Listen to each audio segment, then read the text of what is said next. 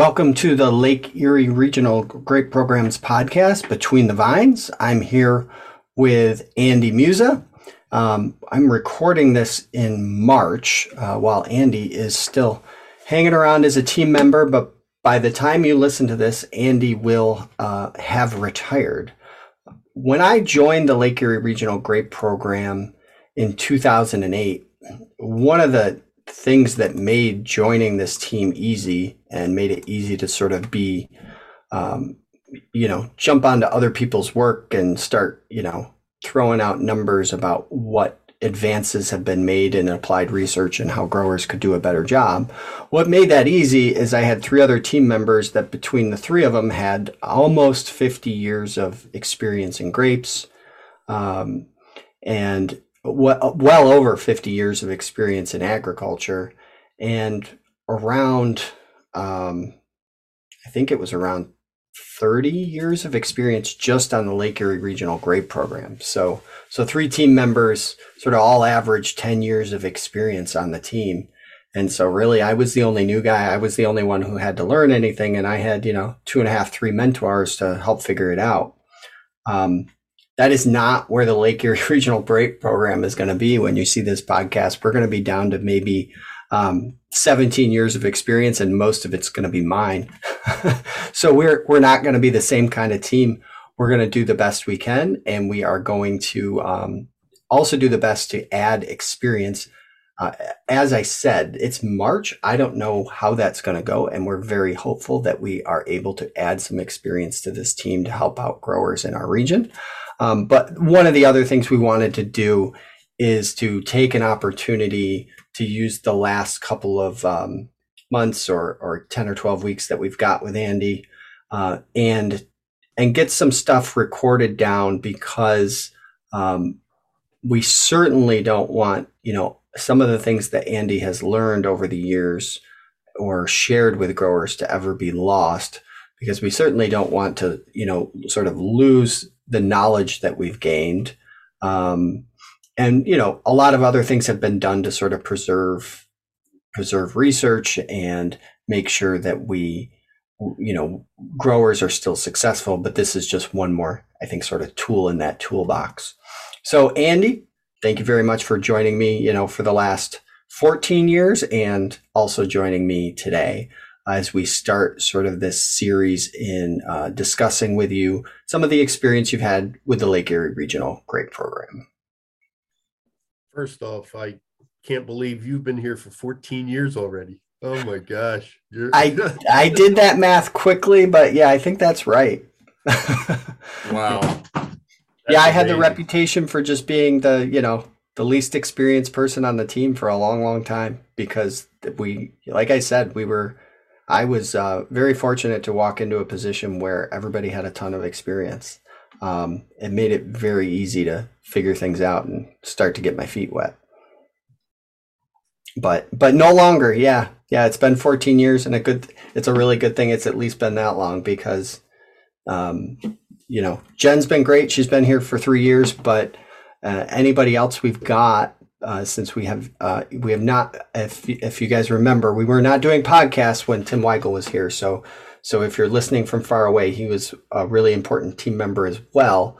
But we were doing video blogs, and so you may recognize him from that if you go to our website and catch up on the old video blogs. But we were not doing podcasts, so we've got a few more listeners from around the world since then. But between the two of them, there was a lot of experience that helped me out a ton.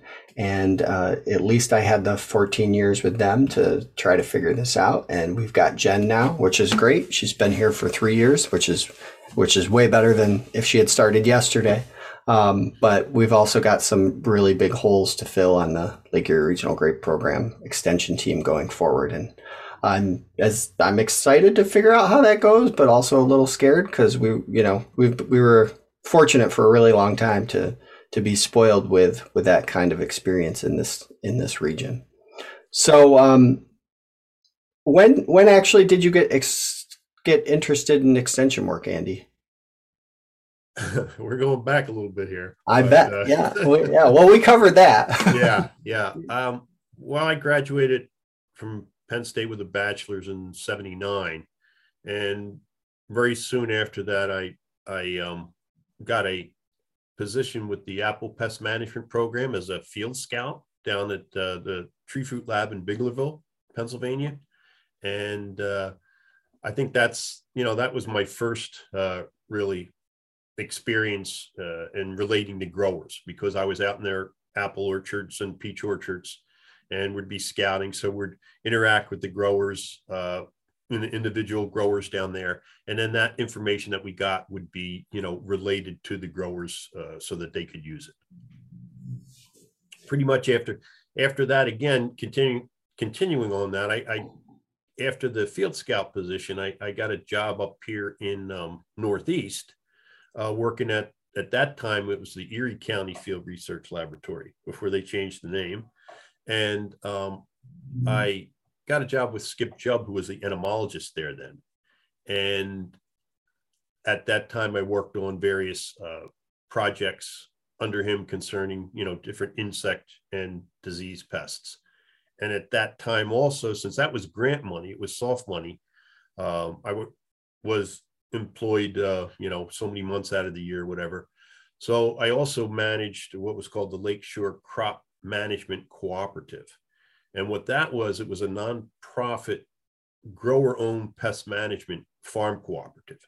And it was started by Skip Jubb, and he got growers interested. And so I was a field scout for that, but then I also managed that. And again, every week we would go out and scout the vineyards for insects and diseases. And then we would relate that to all the members, each of the members that were in the cooperative at that time. So again, every, I don't know how many acres we had involved, but there was quite a few vineyards. So that was really a very early pest management program that, like I said, was nonprofit grower owned. So they paid fees, so much per acre, and for the service. And so so both of those jobs those are both entomology jobs in grapes, right? So that was your transition into grapes? Yes, that was my transition into grapes. Working with. So then when you started with Extension, that was in 92, right? Is that right? Extension was in 97. But before that, okay, you were at the lab. Yeah, I got a full-time position as in 1988 as a research assistant at the lab in Northeast. So 97, you were part of the Lake Erie Regional Grape Program. What was your first sort of applied research project there? Thinking back, I'm not sure if these started when I was at the lab in 88 or when I went into when I actually officially started with Extension in 97. Yeah. But during those times, I would say, again, starting with Extension, you're working with, and I want to make this clear, you're not doing a lot of this research yourself. You're collaborating with a lot of faculty members, other Extension personnel, staff from Penn State and other universities. So, any of the stuff that I did and a lot of Extension educators do is a lot of it has to do with collaboration. So, I wanted to make that clear. And again, since I've worked on different commodities, I'm not going to go into some of those projects that were Extension related, working with growers. I worked with potatoes, tree fruit, small fruit, but I'll just talk about some of the grape ones. Probably one of the first ones that comes to mind is, and most of these are berry moth related. I have worked on other insect and disease pests of grapes, but as far as berry moth goes, probably the first big one, taking it to the field, was working on mating disruption. And at that time, they had great berry moth pheromones that were embedded in these twist ties, just like you'd tie a trash bag with or whatever. And they were plastic coated, and the growers would tie these to the top trellis wire, and you do so many per so many per acre. And I can't remember, I think it might have been 200 per acre, something like that. And the idea behind that was that these twist ties would emit mass amounts of pheromones. And the idea was to disrupt the females, the males from finding the females to prevent mating. So that would I would say would be the first one that was actually where we put some of the research-based projects actually into growers' vineyards. Yeah. We did that up here in Northeast. And Tim Weigel also did that with grape growers in New York. Yeah, I mean, the really interesting part of that work, and it seems like sometimes this happens more often than it should, and I don't know what you do about it, but there's some really good reasons why we don't see that happening in vineyards, because it was not a viable thing in most commercial vineyards at the time. But unfortunately, I'm pretty confident that it would be today. And it's just that it's not a product that's available commercially anymore. So if anybody out there, wants to make it available, we have the benefit of the research being already done. And really the only thing that has changed is pesticides have gotten a lot safer, and in getting safer, they've gotten more expensive. And, presumably the cost of pheromones hasn't changed much. And where, sort of at the tail end of that research, the one thing that was probably always going to be cost prohibitive was, the application of those pheromones.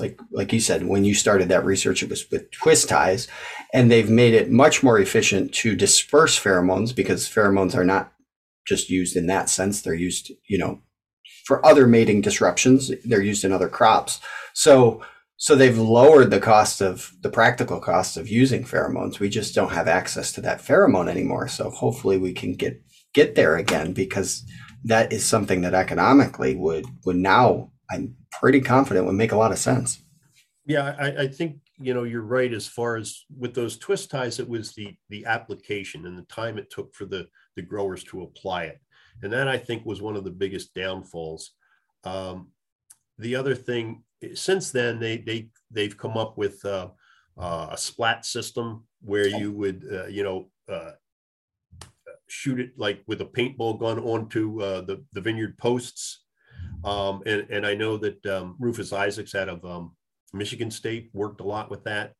And then they also had what they call this puffer system. And I know Jody Timer worked with this, is where you would actually, it was, I think they used some type of Venturi or some type of motor that would actually put on a timer, and you would puff out the pheromone.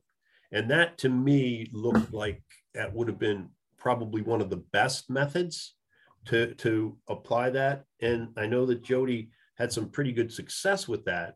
But one of the companies she was working at, there was a package where you also had to have some pheromone traps out there with a camera, and they would have a camera inside the pheromone trap to see if you were catching any. And if you were catching any, then it meant that, maybe you weren't releasing enough pheromone into the vineyard at that time.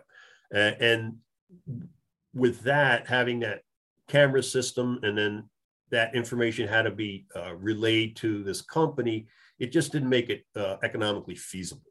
Right.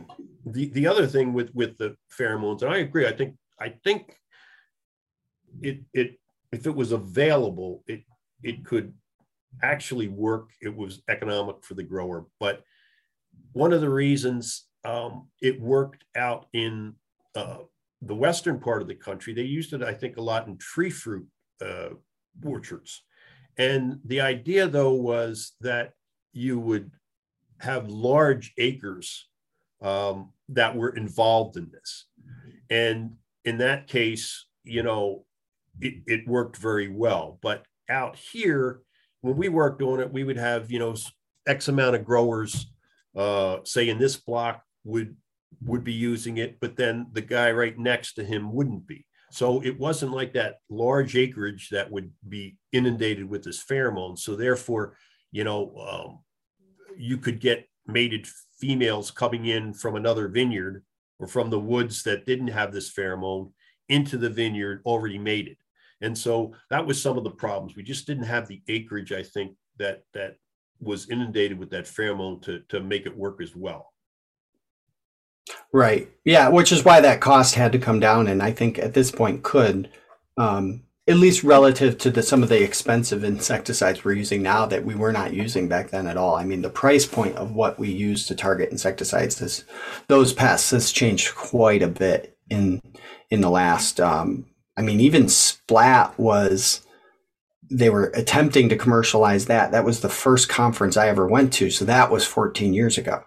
And it was really right on the edge then, because even then, obviously at that point, nobody was spraying something like, nobody was dusting anymore at that point or anything like that. But we still had Sevin and some very affordable insecticides that we don't have access to anymore, or they're not effective anymore. So that market has completely changed. And I think that's another good point when you're bringing up the insecticides. Some of these systems, like the mating disruption, was expensive. And the fact that growers could use some cheaper broad spectrum insecticides and maybe put on a few, I would have growers say, well, geez, I could use this material this many times and still not cost me, as much. Right. So yeah, we had a lot of different things that we were facing as far as cost wise that just didn't make sense to a grower. Right. But I mean, it's really interesting because I think the potential is still there. Sometimes research is hampered by commercialization, but the potential is really still there for that to be relevant, even though it was obviously held up a little bit, despite the fact that, from a scientific perspective, while it didn't work flawlessly, I think, some growers were hoping it would like replace insecticides. It obviously did work. And the other thing is, just like, say, with some insecticides or fungicides that, when they start looking at them and they look at the acreage that they're being used on, a company says, well, geez, we're going to pull it from this market because it's just not economically viable for us. Mm-hmm. Whereas, so when you look at the grape acreage here, as compared to California, which doesn't have the berry moth, right, then it's very minimal. So I think that's why the companies also got out of that. For sure. So today we talked about grape berry moth. We're going to keep doing this over the next few weeks. You've been talking about grape berry moth for years. One of the things I think I've heard both you and Tim say in the past is just, we're going to talk about grape berry moth again. But, correct me if I'm wrong, but at least for your career, and I know that sometimes things could change. We've been talking about spotted lanternfly and horrible things like that recently, but it's been the most important insect, facing grapes in our region, right? Yes, it is. And I would say region-wide, definitely it is the most important insect. Mm-hmm. Again, since it's a direct pest, but now spotted lanternfly may or may not replace that as the most important pest. I kind of think that at least up in our region, I'm going to be optimistic and say that when spotted lanternfly gets here, I think we will be able to handle it and manage it with, say, a lot less economic problems than, say, down in the Southeast. Yeah. But yeah, berry moth definitely is the most important, economically important insect pests. So was it the most challenging thing for you, or was that something else? No, I would say as far as insect pests go, I would say it definitely is, because we're still battling that pest. We're still trying to get better handles on management of that pest. We've come a long way, mm-hmm. but we're still nowhere where I think we should be or could be.